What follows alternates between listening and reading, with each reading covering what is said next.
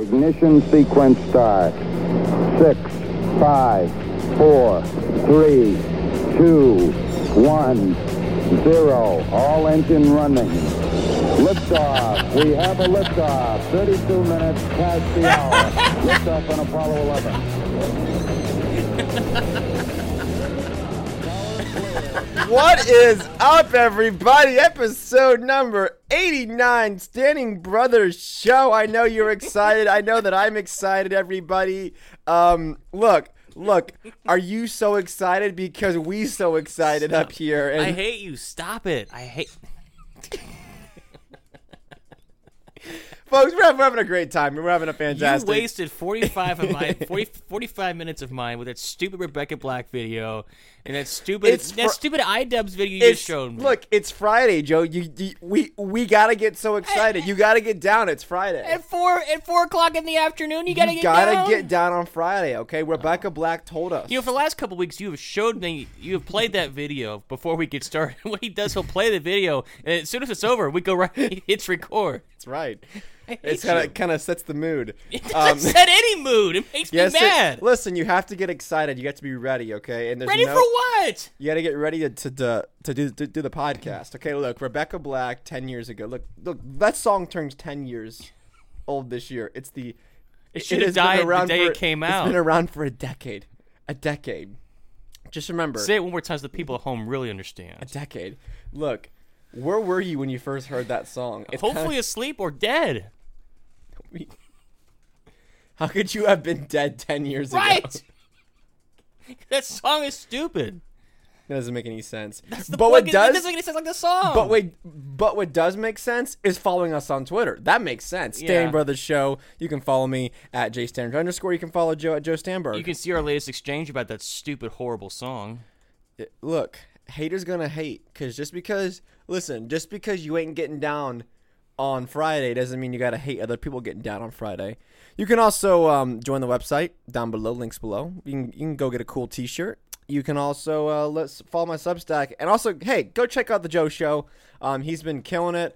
I've really enjoyed listening to the Joe Show. He kind of talks a little bit about politics, but also some other stuff as well. Well, thank you. I appreciate that. No, I think you're doing awesome. Yeah, I don't know. I don't know where I was gonna go with that. But we might be having some changes to the show as far as scheduling and as far as who will be on each episode as Joe begins a new job next week, which will require him to work all day on Friday. So we're not sure what the Friday show will look like. We're kind of brainstorming some ideas. Possibly doing a show on Thursday and then just releasing it for the Patreon subscribers on Friday and everyone else on Saturday as per usual. But I'm not sure if we're going to do that just because of anything that's late breaking and also with our schedules. I throw the idea around of doing a live stream kind of just hangout show with me where I'll talk about a few topics, but those of you who can join the show on Friday, I'll just live stream it. And that'll just go out on Friday to everybody. Everyone can just I'll release it the next day. I'll just take the audio and release it the next day. That's an idea as well. But if you guys want to let us know what you guys want to see on the Friday show, we're open to ideas right now.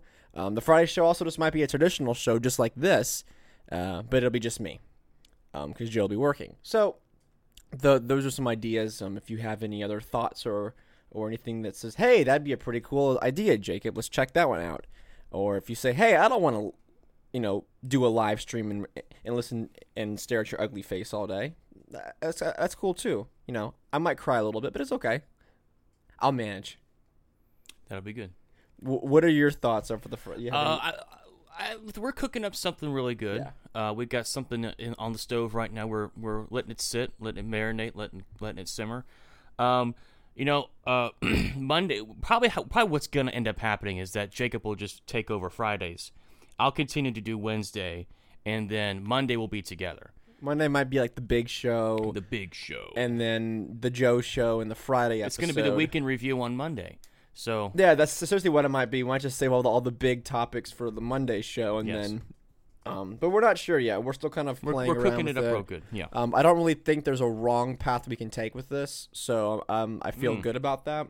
There's definitely a wrong path. Well, no, within reason. I think that we have a lot of creative freedom. What I'm saying is you could just quit, but no, we're not going to do that. No, I'm not saying quit. I'm just saying that we have an opportunity to do something cool, Something special, something different. something special, something different. It's never been seen before, possibly. Well, everything has been seen, except the inside of a black hole. No. You can't see inside of a black hole. It's impossible. Yes, I know that, but not everything has been seen before. Is that what you said? Yes. Oh, this is going absolutely nowhere fast.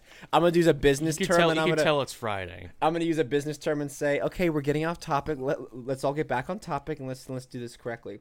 So, well, what are the topics today? Well, we're gonna talk about a little bit of some financial stuff and a little bit of things that involve, the monies, and the banks, and the Jeromes. Man, you need to get a new job. Word. Cover of the Wall Street Journal for today. Inflation jumps to 13-year high. Nothing to see here. Don't worry about it, folks. Move along. Move along. Just that. What's that thing from Men in Black when he's just like you didn't see anything? Oh yeah, the neuralizer. The neuralizer. That's what when they that put is. on those cool sunglasses. You just look up at them, Jacob. The stars. They're just little. You need some pie. What's the stars? Always remind me from Shrek when he's just like the stars don't tell us what the stars don't tell the future. They tell stories. Remember that? How do we go from Men in Black to Shrek? Read the article. So we are Why are we so goofy today? Look, so the reason why we're goofy is because when we first started the show and the little intro was rolling, I went to swing my arm on the boom mic and it made like a squeaky noise. I mean, you can hear it. I don't know if you heard that or not, but that's what I did it like twice and Joe lost it. Because usually we're quiet until the intro starts cutting out. But that's why we're a little more goofy than usual. But look, this is a very serious show. Talking about inflation here. Come on. Very serious show. Money. Done by two very educated people on this matter. Well, who you should be listening to 100%. Cover the Wall Street Journal, folks. Inflation jumps to 13-year high. May price increase was 5% as economic rebound from virus lockdowns accelerated. So what exactly does this mean? So, as if you follow the financial news, watch CNBC, which I do not recommend, or you read the Wall Street Journal. Again, which he doesn't recommend. I don't recommend it. I just enjoy it because it's comical. There's some okay stuff in here. But this is the cover of it.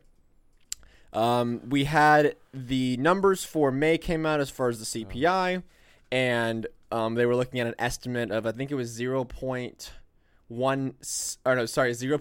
is what they were looking at. We got an increase of 0.8, which is an increase. It beats the estimates. Not in a good way, of course, but a bad way. But what we're sitting at right now is a year-over-year increase of 5%, which is the highest it's been in 13 years. The Wall Street Journal, it did include a little chart of the CPI index over the past 20 years, and you can see that between 2020 and 2021, it has skyrocketed, unlike any other year prior. There hasn't been this much increase in the CPI in the last 20 years, and you can see there's a clear indication of that. This is just further. I know that we did we did an older episode about the CPI numbers that came out in the month of April, and to be expected, we're probably going to see another increase in the month of June. This is what's going to happen. This is as a result of the Fed's policy of just easy money, low interest rates. This is the effect of that. This is what I've been saying. Look, we said this last year. We said that if you keep these interest rates low and you keep this money flowing, that you're going to see an increase in the prices. And we're finally beginning to start seeing that now. But if you were to read on in the journal or you to read on these other publications, they would say, oh, nothing to worry about. This kind of stuff happens all the time. It's transitory. It happens all the time. A 5% year-over-year consumer price index. Yeah, that happens all the time. Even though the CPI in itself is structured to hide a lot of the inflation you wouldn't see. Like a case in point is that prices want to naturally fall. That's capitalism. Capitalism is you have an increase in quality and a lowering of the price. That's the natural occurrence of capitalism. So if you have a 0 CPI, that can be very, very misleading, because someone would look at that and say, oh, well, there's no inflation because prices haven't gone up. They haven't moved. Well, no. In fact, we don't know if prices were going to fall. Let's say prices were going to fall 3%, but that 3% of inflation hides it. So they're like, okay, well, the prices aren't increasing, so you might as well just keep going, print on. Stay the status quo. Maintain the Keep status on printing. quo. Keep on printing. I did find it funny that the journal actually included that on the front cover. Usually they would have buried that below. Something that is concerning and that should concern people is the fact that the market's reaction to this sparked a rally. So we saw a rally in all the major indexes, and in these high growth stocks, we saw in the tech sector and everything else, we saw increases in the share price in all these companies. And that is because they think that we're just going to keep going. There's no sign from the Fed that once they saw the number come out, once they saw the Fed wasn't going to do anything, well, a party's on. The music is still playing. The music's still playing. We got to keep dancing because the markets keep going up. So if you're not in the markets right now and you're not buying these high-flying tech stocks or these high-growth companies that make no money right now and have no products, but it's all speculation. You're not making money right now.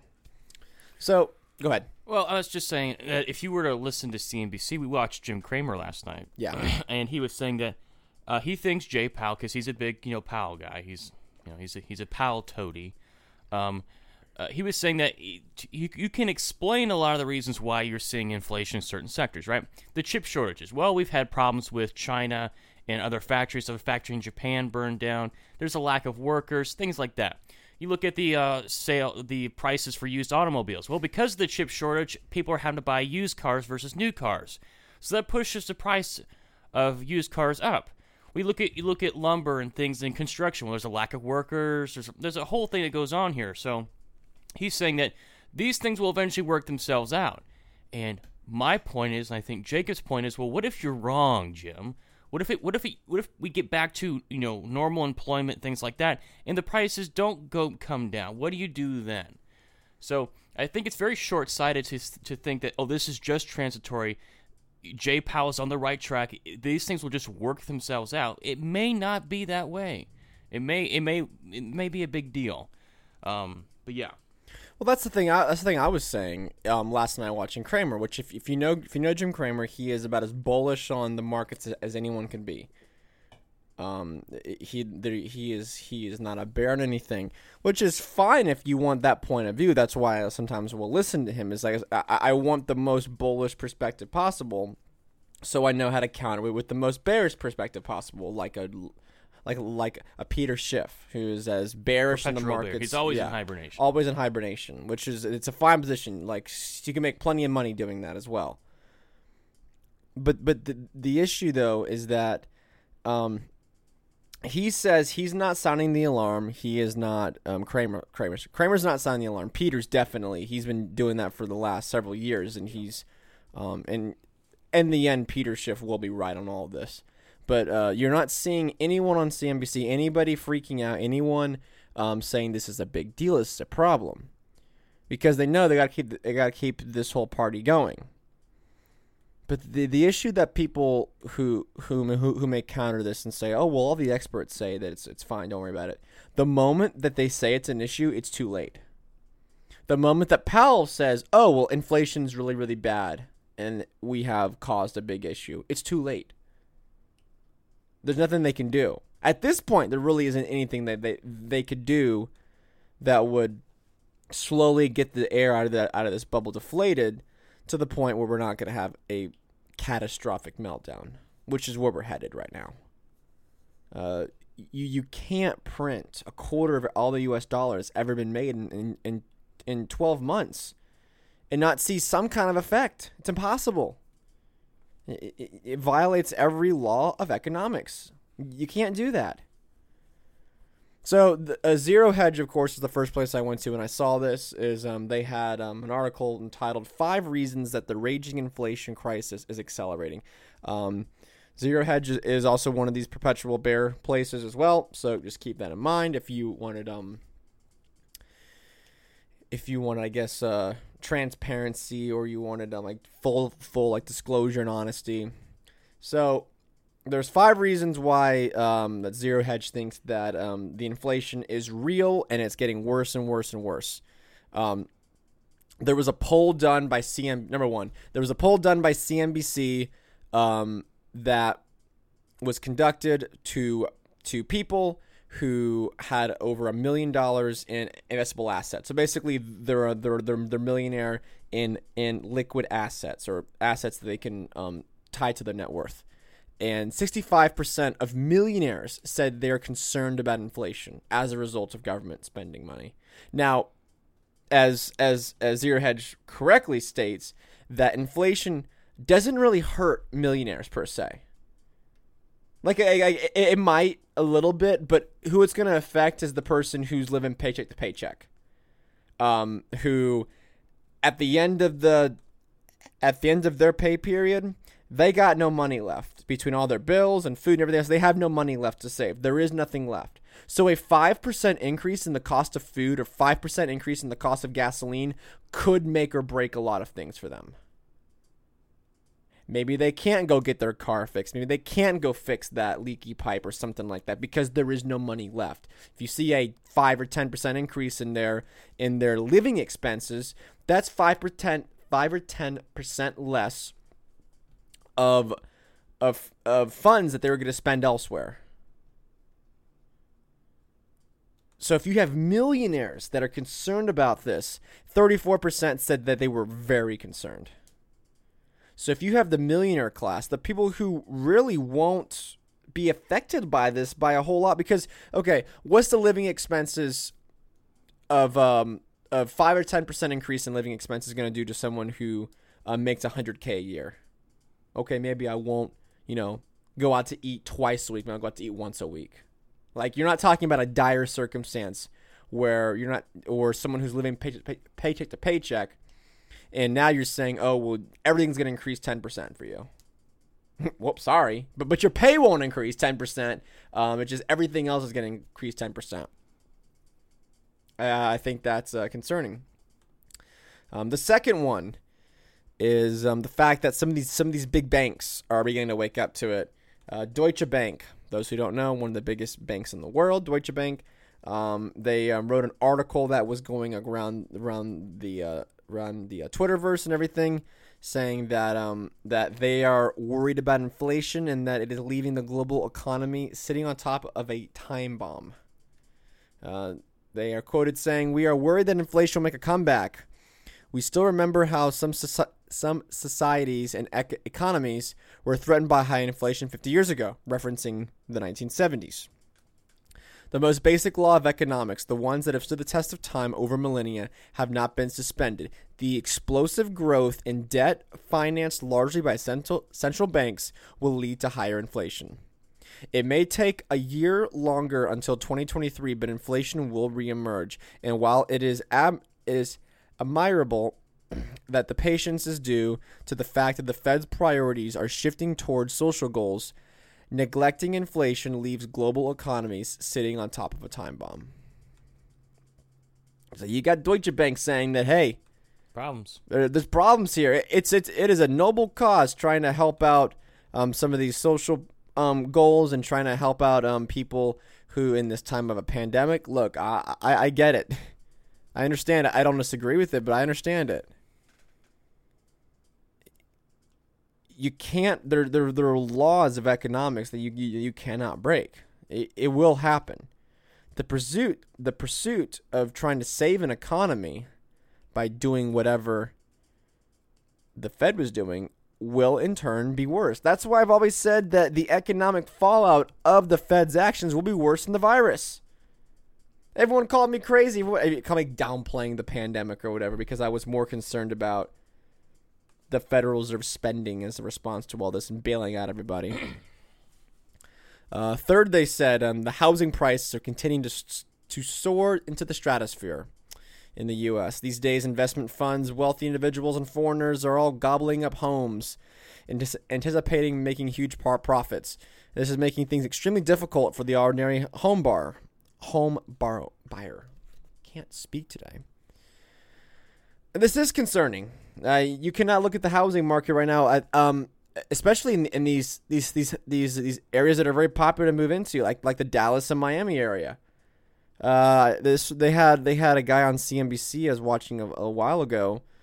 He was a real estate investor, and he said that he's seeing homes in Miami sell for 4 times what they're worth. You have ordinary home buyers buying homes that are 50 to 100% more than what they're worth, and maybe they can make those payments now at these rock bottom interest rates. I think the interest rates right now are like at 3% for a 30 and 4% or something ridiculously low for these interest rates for these mortgages.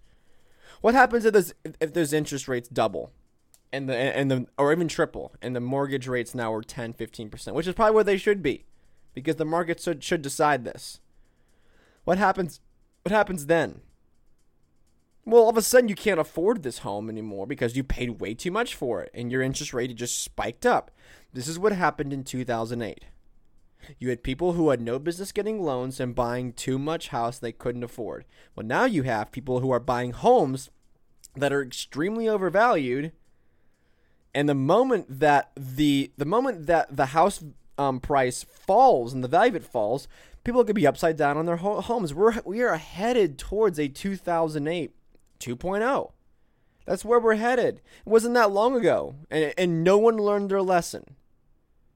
No one sat back at the federal government and said, this was really, really bad. We caused this. The Federal Reserve and the U.S. government caused the housing bubble and caused the economic crisis in 2008, 7, 2009. That span. We are headed to a point of no return again. Like, there's no logical sense in that falls within economic laws to pay 3 times more for a house and not expect that sucker to fall at some point. That's like buying a stock for a company where its PE is 3 or 4 times higher than it should be. Don't be surprised when that thing drops a bunch. It's the same thing. Don't be surprised when you start seeing massive foreclosures all over again. Number 4 talks about the used car market and how the used car value index has shot up 26%. Now, I know that Jim talked about this on Mad Money last night. He was mentioning that this is due to a chip shortage because new cars are not as easily available right now. But again, it's the same thing. You have people buying automobiles that are overvalued at rock, and the only reason why they're able to buy them is because interest rates are nothing right now. You can get money for free, basically. What happens when the price of those vehicles fall? The same thing with the housing market. Whenever they fall, and people go upside down on these vehicles, they go upside down and they can't afford a new higher interest rate. That's what's the problem.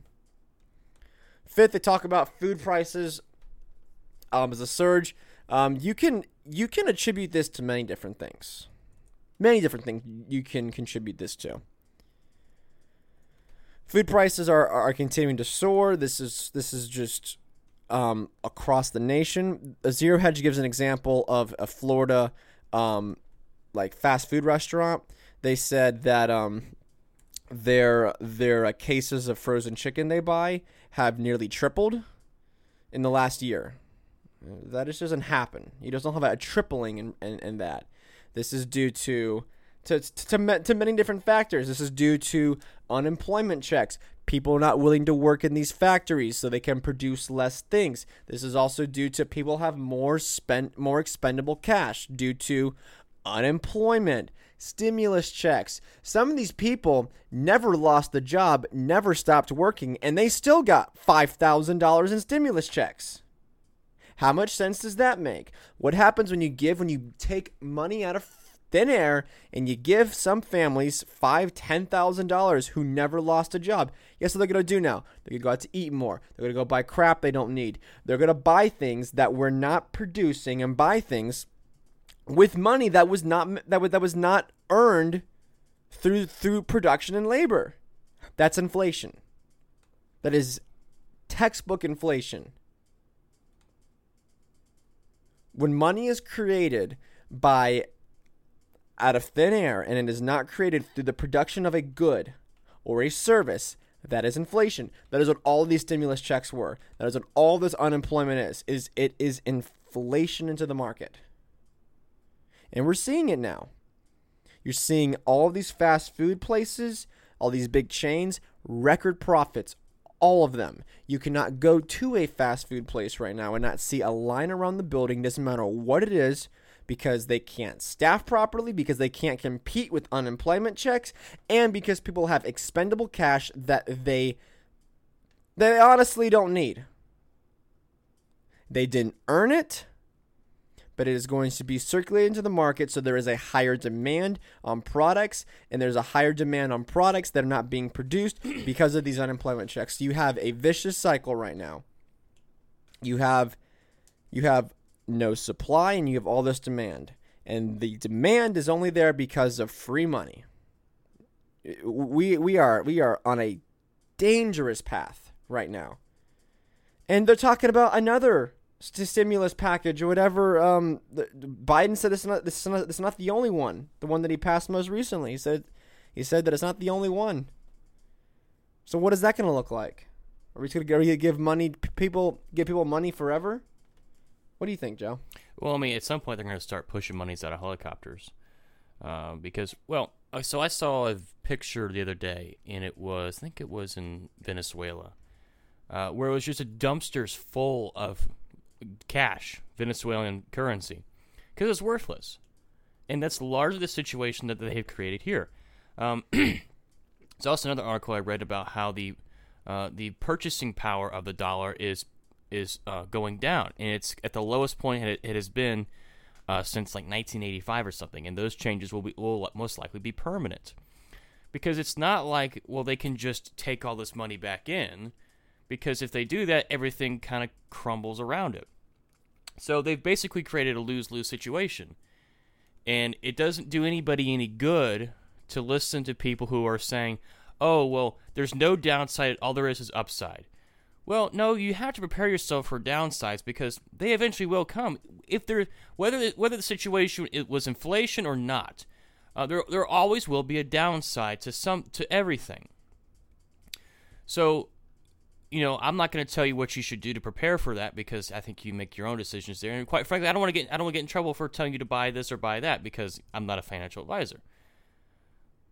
But I mean, you can't just take their word for it, because these people are trained liars. Their job is to lie to you. Speaking about the Fed and all these other people, is because they can't tell you the truth. Because if they told you the truth, then what's the point? Because if they said the truth and everybody believed it, everything would crash, and they know they can't do that. So, but you said everything that was on my mind. Then Jim brought up the example of how people are saying this is the pre-stages of the Weimar Republic, which, if those of you who don't know, it's one of the most recent examples of hyperinflation. Extremely hyperinflation, where you would see people, have wheelbarrows of the stuff to go buy a loaf of bread or a gallon of milk, or what would be a liter of milk in Europe. Just worthless cash. People would burn it to stay warm, because it was worthless. The currency was worthless. And Jim would say, "Oh no, we're not the Weimar Republic. That's crazy." Even if you would look at charts of the inflation rate and the spending rate, even after some of their like consumer price indexes, whatever they were using at the time, even after they stabilized and they would level out at periods, they wouldn't stop printing. Do you think? Ask yourself, do you think the government is just going to stop printing one day? Do you think they're going to say, you know what? We have to go back to sound economics. We have to stop printing. We got to stop having the Fed buy treasuries. We have to be responsible. We got to have balanced budgets. If you think all of that is going to happen, then sure, yeah. This is all transitory. All of these spikes. Now, I will admit the CPI probably at some point may come down. Prices in some of these areas probably will come down. That it still does not take away the underlying cause, and that's the Fed's printing press. The fact that they're going to keep doing this. Do you think that Biden and President Kamala Harris, whatever, they're going to wake up one day and say, hey, we need to be responsible, and we got to actually pay for what we're doing instead of borrowing it all? If you think that's going to happen, then you have nothing to worry about. If you think that's not going to happen, then everything that we are saying and everything that we've been warning about is going to come true one day. It has to be one or the other. Either they'll do the right thing or they won't. And doing the right thing would send the country immediately into a recession. So of course they're not. So what president wants to have that on their hands? Hey, we did the right thing, but you sent the country into recession and caused unemployment of millions and the mass foreclosures of millions. You won't get reelected on that, and your party will immediately lose. It'll never happen. Responsibility won't happen. So don't fight the Fed on this one.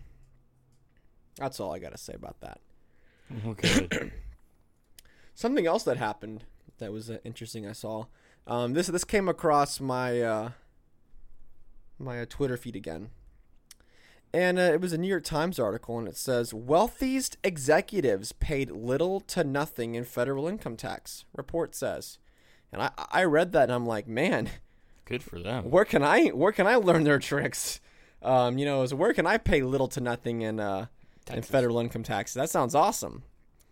So it goes on to say that the 25 richest Americans, including Bezos, Michael Bloomberg, Elon Musk, paid relatively little and sometimes nothing in federal income taxes between 2014 and 2018, according to a new analyst report.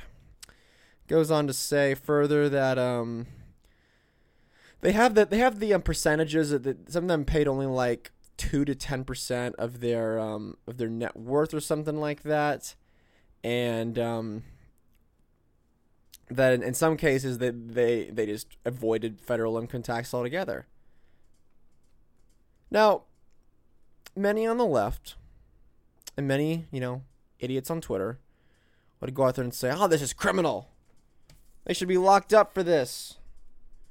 There's a reason why they have not been locked up for this. Because they didn't break any laws. See, whenever you make a tax code so complex and so dense that only lawyers are able to and accountants are only able to understand it, they'll find loopholes. There's a reason why big business, people in Washington push for these jam-packed tax codes. There's a reason why. And so they can find the loopholes and they can pay nothing while you're stuck with the bill. What was that? It was a Carlin bit, and it said that that rich people pay no taxes, poor people pay no taxes. It's only like the middle class. Yeah. Because the poor people don't qualify to pay your taxes, they get all the benefits. The rich find all the loopholes, they don't pay anything, and they don't contribute to anything to this. I'm doing air quotes, the system, and the middle class are stuck with everything. They don't get any benefits, and they have to pay the large share of it. This is why they advocate for these large, dense tax bills that only lawyers can understand. But think about this also from another perspective. Is that these people got away with this. And there's no repercussions because they did all this legally. There were no laws broken. It's like whenever Trump they had his taxes and he paid like what $700 or whatever in federal income taxes. The reason why he's not in prison is because he did it all legally. All this was done through loopholes. All this was done from that. And my response is, where can I Can you guys teach me how to get rid of all this? And teach me how to avoid federal taxes and all this? But these are the same people, the same Democrats and the same progressives who are spitting mad and who have this righteous anger about Elon Musk or whoever not paying federal income taxes. This is the tax code they advocated for. This is the taxes they wanted. This is the result of all this government. This is the result of it. It's the fact that it is so complex that only an expert can understand it. So an expert will be able to find a loophole in anything. They'll be able to find an exploit. They'll be able to find a way to get around it every single time. Tax professionals will know this thing front and back. They will know how to get you the maximum benefits. They will know that you'll pay the absolute least amount possible. The average Joe doesn't know how to do that. The average middle-class person who files their taxes on TurboTax or whatever, they don't know all these exploits. They don't know all this. So you have a tax system set up by the elites who are benefiting the wealthiest among us. That's not a coincidence. There's also another problem with this is that it's kind of puzzled me how these ProPublica, I think it's how you pronounce it, how they get a hold of this information, because the IRS Taxpayer Bill of Rights says taxpayers have the right to express that any information they provide to the IRS will not be disclosed unless authorized by the taxpayer or by law. Taxpayers have the right to expect appropriate action will be taken against employees, return papers, and others who wrongfully use or disclose taxpayer return information. So it's fascinating that this information about all these rich guys gets published, and the IRS doesn't really know how that happens. Was it leaked from the IRS to this place? Was it did they ask for this information? And it's also interesting that this comes out at the same time that President Joe Biden wants to increase taxes on these people. So here we have this report that says, oh, Warren Buffett and Jeff Bezos only paid less to close to 1% in taxes, income tax over this span from 2014 to 2018. Oh, can you imagine that? Oh, now we need to tax these people 75%, whatever number he wants to put it at.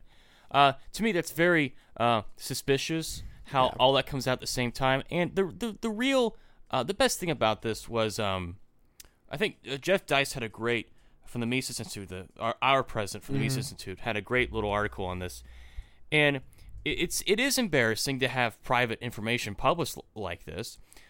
But he goes on to say that isn't it funny? Isn't it funny that people always ask the question like, well, how is this information gets released, and why is it always rich billionaires who gets their taxes released, right?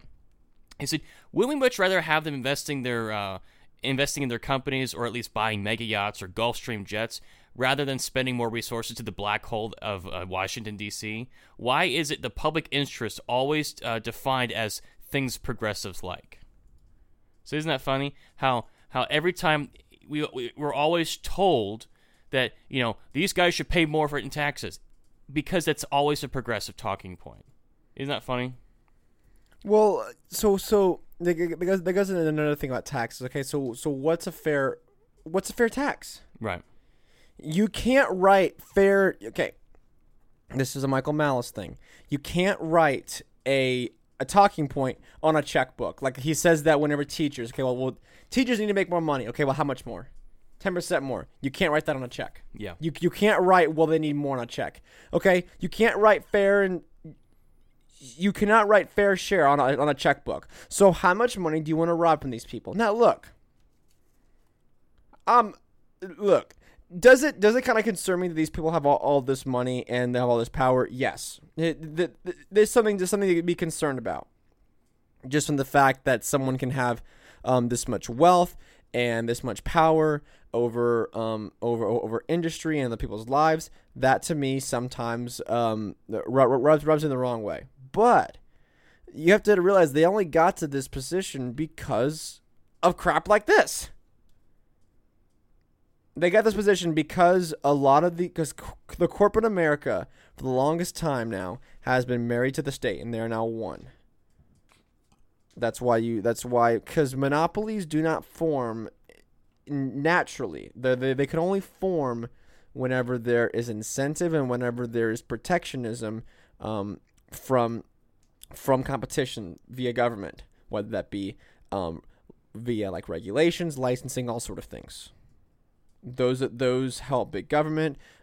Big business, and then those come through via the state. So you have people like Biden and Warren saying, well, they got to pay their fair share, which is what some people say, 40%, 50%.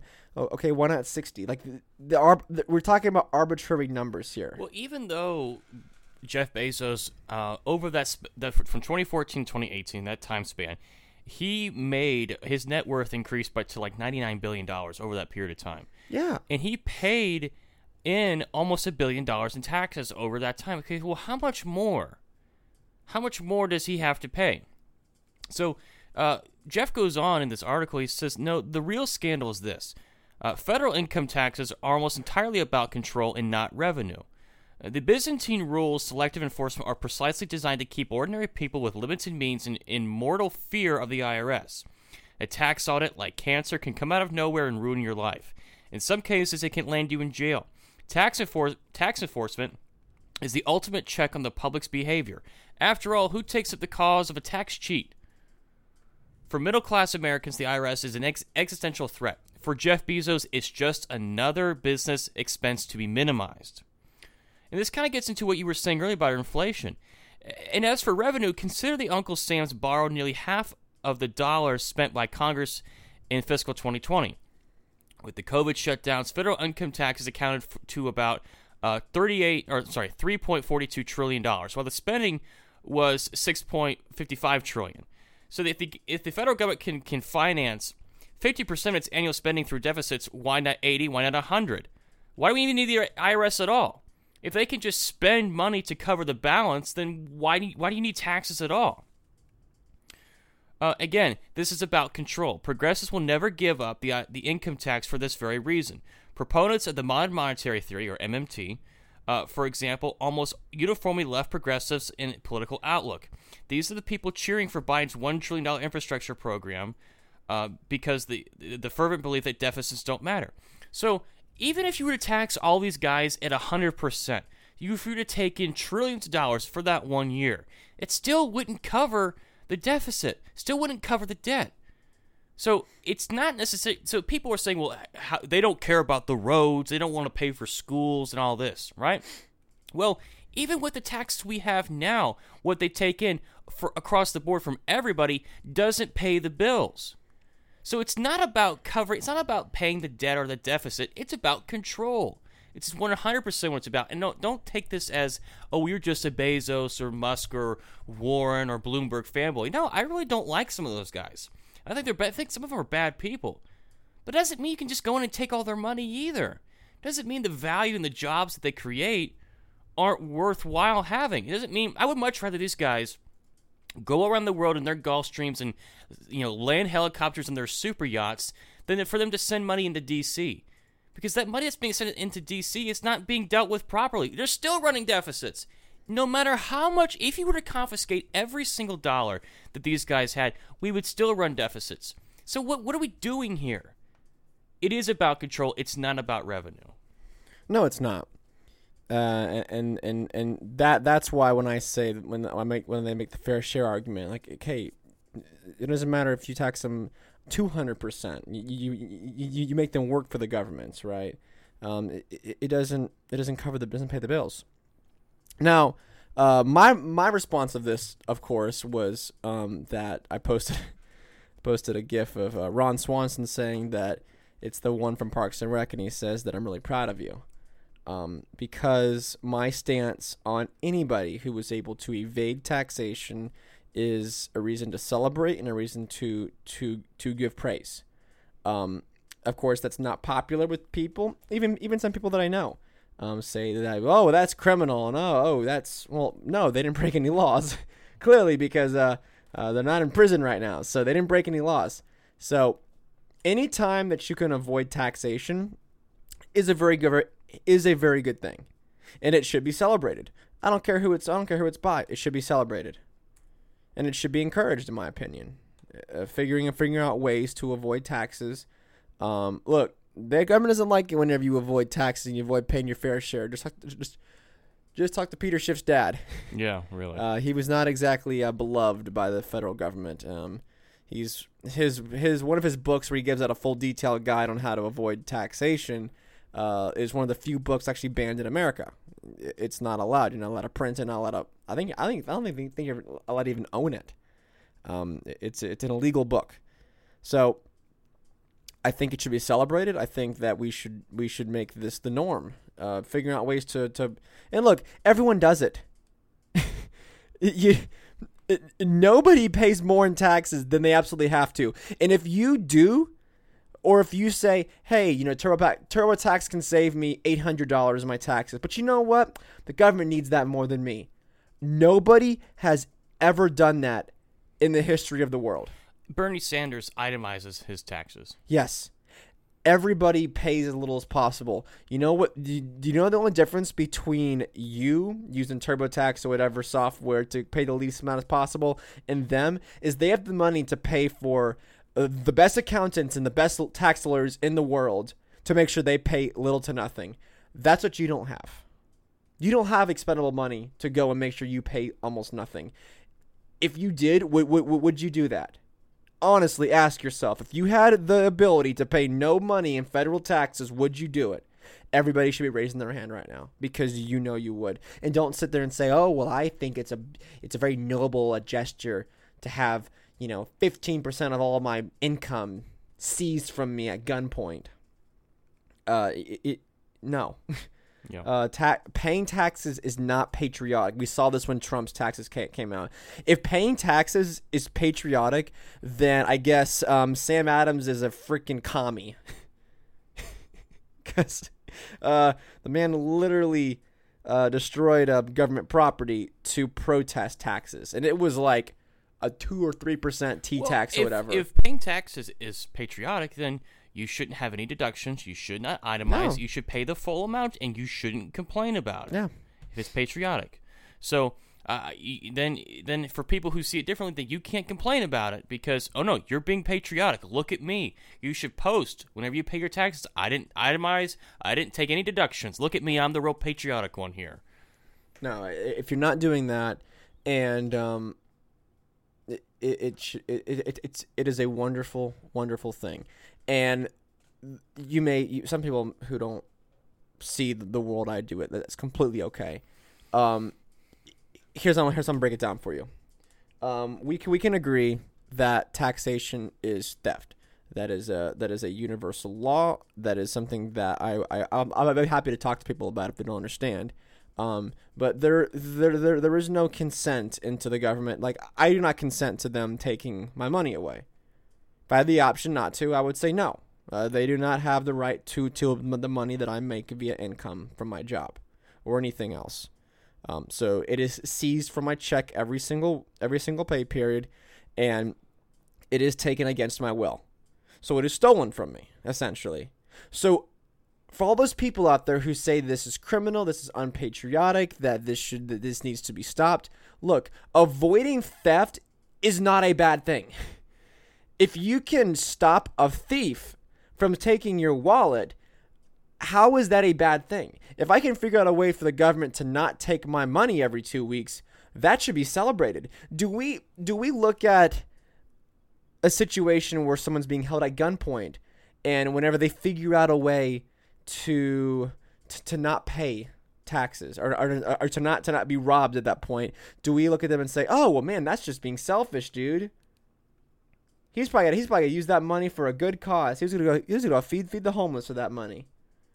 No, that never happens, and nobody willingly pays the full amount of taxes. You can be a progressive, you can be a commie, it doesn't matter. Everybody pays as little as possible, and that's okay, and you shouldn't be ashamed about it. But if you do that, and then you go out there to these billionaires and to anybody else who avoids taxation, and criticize them and call them unpatriotic and selfish, cell phone, shut up, and sit down. It's stupid. And, well, frankly, you're stupid. That's all I had. I had one more thing. I don't know if you wanted to talk about anything. That's it for me. So, So we have a little bit of an anniversary today. So today, 8 years ago, Glenn Greenwald broke the Edward Snowden story. Those of you who don't know, I've mentioned Edward Snowden many, many times on this show. Man is a national treasure. The man is a hero. He should be. Look, if you're gonna build statues if you're gonna build statues to anybody, it should be to this man. Those of you who don't know, quickly brief Edward Snowden. He was contracted out to work for the CIA and the NSA, doing computer programming work into doing spying work. Basically helped create and was involved in the apparatus that the NSA and CIA was using under the Patriot Act to spy on American citizens, to collect metadata and to listen in on conversations, get phone records, all illegal, all clear violations of your Fourth Amendment right to unreasonable seizures and searches. He broke the story 8 years ago, and as a result of that, had to flee, and now he's basically living in exile in Russia, which, you know, I don't hate Russia, the country, but it's not exactly the nicest place to live sometimes for Americans, just because of the heated political divide there is right now. But I think there's some times where you know, he's been in exile for 8 years now because they broke the story, and immediately afterwards they went looking for him, and he had to hide, and he's been in hiding ever since. He comes out and does speaking engagements and addresses the public. I always tell people to go back and look at, there was an interview he did on, I think it was Vice News, right as the COVID pandemic began to break out in China, started to trickle into the United States, and he basically gave the warning for, hey, if you allow government and you allow these people to build these tracking systems, you allow them to shut down businesses, you allow them to take all this power, you set the precedent, and you set the expectation for this to be the norm whenever anything of a tragedy happens. And especially when it comes to the surveillance that like countries like South Korea use on their citizens, where they were tracking anybody's cell phones so they can know who you were in contact with. That's very extremely dangerous games you're playing right there, and the technology and the infrastructure that's built for that. It only takes one bad dude to turn the key, and it's game over. Right, the system's already in place. The same thing he said with the NSA and the CIA's programs is that you have this infrastructure in place. All it takes is just one bad dude. There's many examples given. You know, some people would say that, hey, I don't want Obama in charge of this, or I would want Obama in charge of this, but not Trump. Well, you can't have this both ways. Yeah. This is why government power is extremely dangerous, because true, you may not have an issue with Donald Trump having all these powers when it came to the coronavirus or anything else, but now you got Joe Biden, and all that power you gave Trump, Joe Biden's got now. If anybody wants to know, his book Permanent Record is one of the best books I read last year. Hands down, it's his autobiography, telling his story. It's fantastic. And you can listen to him he's been on Rogan 2 or 3 times. Just a fascinating guy, and someone that should be. I hate the hero worship stuff, but someone that people should look up to as someone who said, "I'm not going to stand idly by while tyranny and while illegal activities from the trusted government that we all hold up is spying and violating the rights of everybody." I've also seen the opposite of that too, where you have so-called conservatives who will attack Edward Snowden as, well, he was just some nobody at the NSA. I really don't care if he was scraping gum off the linoleum tiles and he found a flash drive on the ground that fell out of someone's pocket and had all this information on it. I don't care if he stole it from the servers. I really don't care how he got it. He exposed the truth. He exposed the evil that was being done in our name, in our, quote, protection, and he exposed their lies. And if you are arguing that, well, he shouldn't have done it, he should have let it go the chain of command, do you really think because they have a whole whistleblowing process at the NSA. You got to go up the chain of command. Do you really think that if he went up the chain of command that they would have allowed this information to come out? Heck no. There is no way that the NSA is going to incriminate itself because of what it's doing. There's no way. I mean, you just look how James Clapper reacted when he was asked about this. Well, not wittingly, openly perjured himself in front of Congress, and he's still around. He's not sitting in jail somewhere. He's not in exile in Russia. Yeah, meanwhile, Snowden's in Russia. So I really don't care if he was scraping gum or cleaning toilets at the NSA. I really don't care what he was doing. He did the right thing, and he's a hero for it. He's a patriot. That's what patriotism is. Well, a good way that I always not judge people, but I get a gauge of how they view the government, how they view freedom, is I'll ask them point blank: Snowden, hero or villain, and that's all. That is a good litmus test for people to get a one answer. If they say villain, that's all you need to know. Because clearly, if you say villain in this situation, you are shielding for the government, and you're saying leading into the proper channels to do this. You're taking the side of James Clapper. Taking that, yeah, exactly. You're doing that. Glenn Greenwald, who I adore, is the one who actually broke the story. You can go. I think it's called Citizen Zero. Is a documentary they shot while they were writing the story, and the first time that Snowden reached out to Glenn. You can go watch the whole thing on YouTube. I think it's free on YouTube, but it's fantastic. He was doing a bunch of articles and talks that he did in reference to the anniversary of them breaking the story. He had this to say. He said, "An administration that exiles Edward Snowden for revealing illegal domestic spying and imprisons Julian Assange for exposing war crimes and corruption by the U.S. political leaders and their allies has zero credibility to denounce others for the abusive of dissidents and human rights." Look, U.S. government, Joe Biden, Donald Trump, Barry, Bush, all these guys, everyone involved in the government. If you're going to lock up Snowden for exposing your sins to the world, and you're going to imprison Julian Assange and try him under treason for exposing your war crimes and your crimes against humanity, if you're going to do that, then I want to hear your moral posturing about anything else. I don't care what it is. Race, I don't care. You have no moral standing, and that's why I don't take these idiots seriously and why you shouldn't either. If you're going to imprison these two people, and Ross Aldridge again, it's like you can go ahead and throw Ross in there as well. If you're going to imprison these people and you're going to try them as criminals, treasonists, the Espionage Act, which is what they're trying to get Snowden under, he's a dead man walking if the U.S. catch him. Assange the same way. So if you're going to take these people and hold them in prison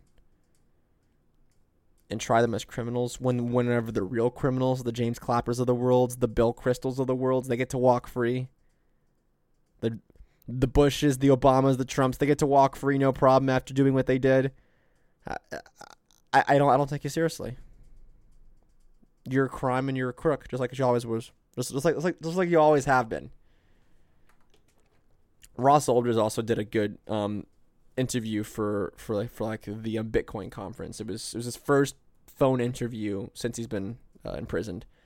Kind of chilling to hear a guy that's holding up. Sounds like he's holding up pretty good. Well, I think it's gonna be the show. Hope you guys enjoyed it. If you did enjoy it, consider following us on Twitter. You can also show us money on Patreon and get the show a day early. You can also buy a cool Outrun Status t-shirt.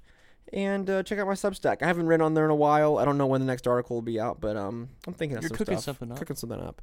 I hope you guys all enjoyed the show. Be sure to hey, look, the best way to get the show out there is to tell your friends. Shoot us a rating on Apple if you have it. Also hit that follow button on Spotify. It's a great way to get all the episodes. But yeah, seriously, word of mouth is how the best way this thing can spread. And if you love liberty and this is what you're passionate about, this is the best way to do it, just to get the message out there. Hope you guys enjoy it. We will be back here on Monday with a brand new episode. Take it easy. Tranquility Base here. The Eagle has landed. Roger, Tranquility. We copy you on the ground. You got a bunch of guys about to turn blue. We're breathing again. Thanks a lot.